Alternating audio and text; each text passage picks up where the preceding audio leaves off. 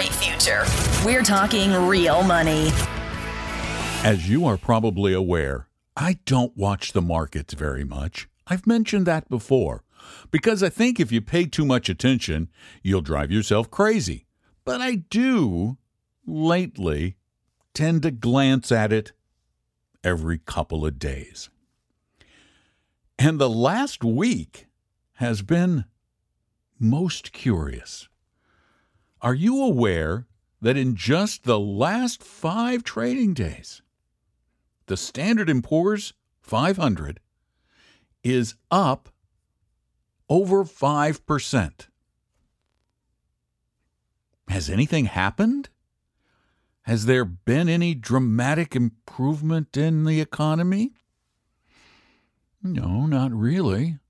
Are we feeling better about the nearer future? No, not really. So what are we going to learn from this? Well, your first inclination would be like, oh, well, at least no news is better than bad news. So no news becomes good news. But the reality is it's different. What we see happening today is anticipatory buying in the blue chip arena anyway, in large company blue chip stocks, which is the S&P 500. But we're also seeing it in smaller company stocks. You see it in some of the smaller cap indexes. You see that right now, the market, which is made up of all of us who invest, everyone in the world who invests in stocks, we're the market. The market says, very simply, this too shall pass. I don't know when, but I think it's going to pass in a reasonable period of time. So therefore, I want to be positioned today for the time when it does pass, when things return to some semblance of whatever the new financial normal is.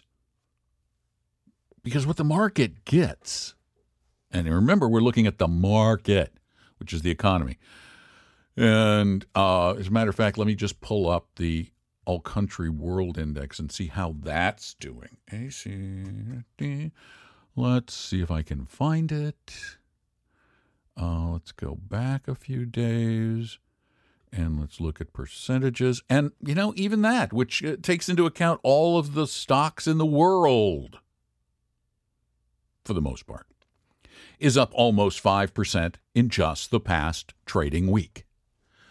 So what that's telling you is that all of the investors out there in aggregate are saying, yeah, maybe bad now, but is it likely to get a lot worse? They're saying no. Could it get worse? Yes. Will it get worse in certain individual companies? Absolutely. But just because some companies falter doesn't mean all will. A perfect example was the earnings report from Walmart. I mean, look at them.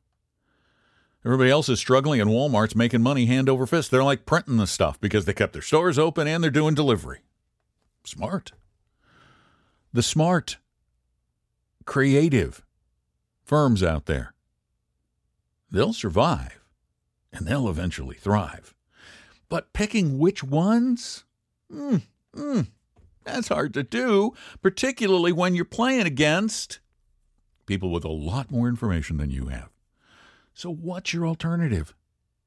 We say it over and over again, but until everyone on the planet gets it, if you're just a regular old investor, not a gambler, just a regular old investor, you have no better option than just buying the global market and then building a diversified portfolio using bonds, not hedge funds, for your risk tolerance. It's so simple. And yet so few get it. More get it all the time, but I'm not satisfied. My goal is, before I die, to get the vast majority of people investing this way. Yes, people will continue to always trade and speculate. Let them do it as long as they know what they're doing. But don't you become one of them. Don't you think, well, I knew that was going to go up. I should have bought it. You didn't know it. You didn't know it. You thought it. Thinking it is a far cry from knowing it. Have questions about money? Easy to get answers. Just call 855-935-TALK and leave a message with as much detail as possible with your question embedded therein, and we'll grab that and I'll research it and I'll answer it on a podcast in the future. We try to do it in a few days after we get your voicemail. Or if it's better for you, you can always type it in at Talking, he isn't really typing, that's tapping on my desk. TalkingRealMoney.com. Hit the contact form. Pretty easy stuff. And if you find yourself with a bigger question, something that requires some time, somebody to talk to, well, we can't do that here. We don't have that kind of time, but we do make our advisors, our 100% fiduciary advisors, available to you, to any of you, no matter how much money you have or don't have. All you have to do is go to TalkingRealMoney.com and set up an appointment, or call us at 800-386-3004 and say, I want to talk to your advisors. Here's one thing you don't have to worry about. You do with every other firm practically, but you don't with us, because I promise you they will not pitch you. There's no hard sell, and there's no cost or obligation. There will be if you want to become a client and you want us to help you all the time, which probably is a good idea for some of you. So just go to TalkingRealMoney.com. You'll find all kinds of stuff there. All right, cool. Now, let's take a call. I think it's time for a call. Hello, my name is Ivy, and my mom just sold her house, and we're trying to figure out how to best help her invest her money, or a way to invest it, and yet for her to still be able to get to it if she had any kind of like financial emergency, or she just wanted to pull it out. Thank you. Well, here's the dilemma on whose horns we find ourselves. Ivy, you said something really important in your question. In case she needs it in an emergency. That changes the whole equation. Because while you can put your money in a stock index fund like Vanguard Total World Stock Index, in a bad market, it may not all be there when you need it in an emergency. Worst case, you put $100,000 in today and a market declines and you can't anticipate it or react to it in time, and your mom has an emergency and she goes to pull out $100,000 and there's only $50,000 left. That's why it's so important to invest for your risk tolerance. But for emergency money, you got to keep it safe. And you got to keep it almost immediately liquid. And that's why I recommend people go to Bankrate.com, look for the highest yielding savings in the country. And you'll find it at a number of internet banks, big ones like Ally or Marcus at Goldman or some of these consumer lenders, but it's all FDIC insured money, so it's safe. You can get 1.5%, maybe even a little bit more. And today, that's incredible money. That's a huge return over what a bank gives you, which is like 0.1% or less. So that's the best advice I can give. If she wants to be a little more aggressive, have her go take our risk quiz at TalkingRealMoney.com, determine what her risk tolerance is, put some away for emergencies, and then invest the rest based on her risk tolerance. Use our two funds, Vanguard Total World Stock Index and Vanguard Total Bond Index. Split it up appropriately, rebalance every year or so. Bing, done. Thanks for the call. 855-935-TALK, 855-935-8255, or send a question in at TalkingRealMoney.com. Here's one sent in. Topic, Bellingham Financial Planner. Okay, several episodes back, Tom and I talked about a financial advisor guy in Bellingham, Washington, and I decided not to give his name as much as I desperately wanted to. He's very well known in Bellingham. He's really community involved, and he really sold somebody a deplorable, unconscionable product with high fees and commissions, and it just performed terribly and was an old person. It's just bad advice, just so bad. Guy should be drummed out of the business, but he's still in it. So I said, call me or send me a note if you want to find out if this was your advisor. So here we're going to start the process of elimination. Don, listened to your podcast and wanted to make sure that you were not talking about Wealthmark LLC. Thank you. I was not talking about Wealthmark LLC. You're welcome. Wish I should. No, I'm not going to do it. Not going to do it. But if you are in Bellingham, Washington, you want to check out your advisor. And the other thing, by the way, if, for example, you've got an advisor, you could send me a note. I'll look them up for you. I know it's a pain to look them up. You can go to Advisor Info. That's advisor with an ER. Advisorinfo.sec.gov. And you can look up every registered investment advisory firm in America. Find out what they charge. Find out what their conflicts are. But it's kind of a pain to read. So as a matter of fact, I'm just getting ready to do a section at Talking Real Money that is devoted to breaking down simply the ADVs of all the major players in the industry, what their fees are, what the potential conflicts are, but doing it in such a way that you can read it in like 2 minutes. But I'll put a link to their ADV there too. So basically, all I'm doing is sharing publicly available information with you in a more legible form.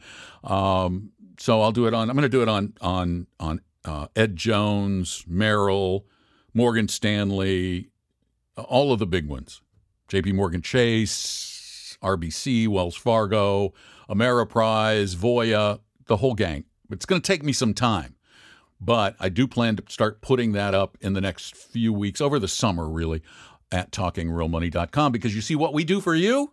We just educate the heck out of you. I don't know why more people don't listen to the podcast and why they listen to all those stupid fire dumb things telling young people to go buy real estate. Jeez, such bad advice. I can't even, except for Paul Merriman, I can't even find a podcast. I listen to a lot of financial podcasts, and I have a really hard time finding any that give good investing advice. Ugh. So tell your friends. 855-935-TALK. That's our phone number, 855-935-8255. And our next question comes on the phone. Hi, Don and Tom. I've called you guys before in the past, and I've gotten some pretty good investment advice from you. But what I'm calling about right now is I had a couple investment accounts for my kids that you guys suggested for me, and they've done pretty well. The World Index, I believe. I'm just wondering if there's anything I should do with them right now during this, crisis we're in. If I should just leave them, or because right now they're just fluctuating with the market, and so not being too savvy of an investor, I am a little hesitant just to move this money around without any advice or thanks. Bye. Jack Bogle, one of my favorite people to talk with, even though I disagreed with him on some small things. I liked Jack a lot, and he did some great things for us as investors. And he used to tell a story about, and I don't remember the exact story, but the punchline was, don't just do something, sit there, as opposed to don't just sit there, do something. Don't just do something, sit there. That's what I'm telling you to do. We feel like we must be doing something. We are a very reactive species. Well, actually, all species are reactive. They react to fear. They react to threats. We're reacting to a fear and a threat. Don't do anything. Okay? Do nothing. The only time you make changes is if your circumstances change or your portfolio gets out of balance. That's it. That's the only time you change.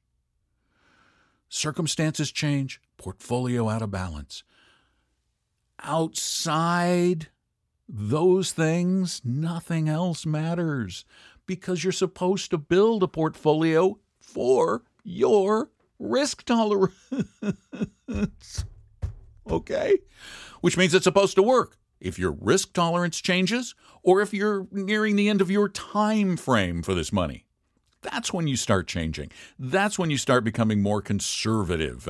As you're getting close to needing it in retirement, as you're getting close to needing it for a kid's education, then you're gradually making it more conservative, less volatile, so that you don't face a big decline in the year you need to draw the money. Otherwise, don't just do something. Sit there. Okay? Thanks. All right, back to the begging. Tell people about the podcast, please. Like share it on Facebook. You can go to our Facebook page. Go to our Facebook page. Talking Real Money has a Facebook page. And share it on the Facebook page. Or go to our Twitter feed thing. Share it there. My daughter's going to try and get us on Instagram. Share it there. Share it via your podcast service. Whatever. We just want to get the word out. And we need you to help. Because otherwise, you just get lost in all the noise, and there is a lot of noise in the investment advice podcast space. Whew. Go look sometime. Go look at the investment shows on iTunes. I think we're like in the 200s, which means we don't even show up in the top because there's so much stuff there. Stuff. Not even good stuff. It's bad stuff. As a matter of fact, here, I haven't looked at it in a while. Let me look real quick before we go. Hold on, I'm going to go right here to, and then they bury us down here. Where is business? But it's not really business. What they used to have is, they used to break it down, business, investing. Here it is, investing. Here we go. What would you guess is the number one podcast on Apple Podcasts for investing? Yeah, Dave Ramsey. For investing, please. Number 2 is the most ridiculous thing. I can't believe it. Bigger Podcast Real Estate. Bigger Pockets, not Bigger Podcast. Bigger Pockets Real Estate Podcast. Really? Really? It's not even really investing. It's really estate. Then, the speculative show of the decade, Mad Money with Jim Cramer. Not investing. Motley Fool Money. Maybe investing. Clark Howard? Not investing. We Study Billionaires? Not investing. Money Girls Quick and Dirty Tips for a Richer Life? Not really investing. The Chris Hogan Show? Not investing. Rich Dad Radio Show? Definitely not investing. Masters in Business from Bloomberg? Maybe investing sometimes? Listen Money Matters or Free Your Inner Financial Badass? Jeez. I don't even know what that's about. Money for the Rest of Us? No clue. Optimal Finance Daily? Listen to it. It's just somebody reading news. CNBC's Fast Money? Not investing. The Knowledge Project? I don't know, but it doesn't sound like investing. P&L with Paul Sweeney? Probably not investing. It's from Bloomberg. The Stacking Benjamin Show? There's one that occasionally has some decent investing advice. Radical Personal Finance? Who knows? Peter Schiff? Give me a break. Not investing. Passive Real Estate? No! Ooh. Susie Orman? No! Invest Like the Best, Patrick O'Shaughnessy? Yes, he gives some investing advice. Bigger Pockets Money? Not really. And it's a bunch of babies. Sorry, but you guys are babies. Babies. I know how bad the advice was I gave when I was a neophyte baby. It wasn't as good as it is now. Afford anything? That's not investing. Real estate guys? Not investing. How to Money? Not investing. Disciplined Investor. Wait, that's investing. But we're way down the page. Do you see? And I scroll, and I scroll, and I scroll, and I scroll, and I scroll.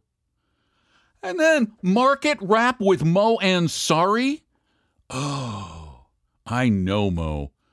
Wow, that's a speculative podcast if I ever saw one. So, Rick Edelman, he talks about investing. Can you see we need some help?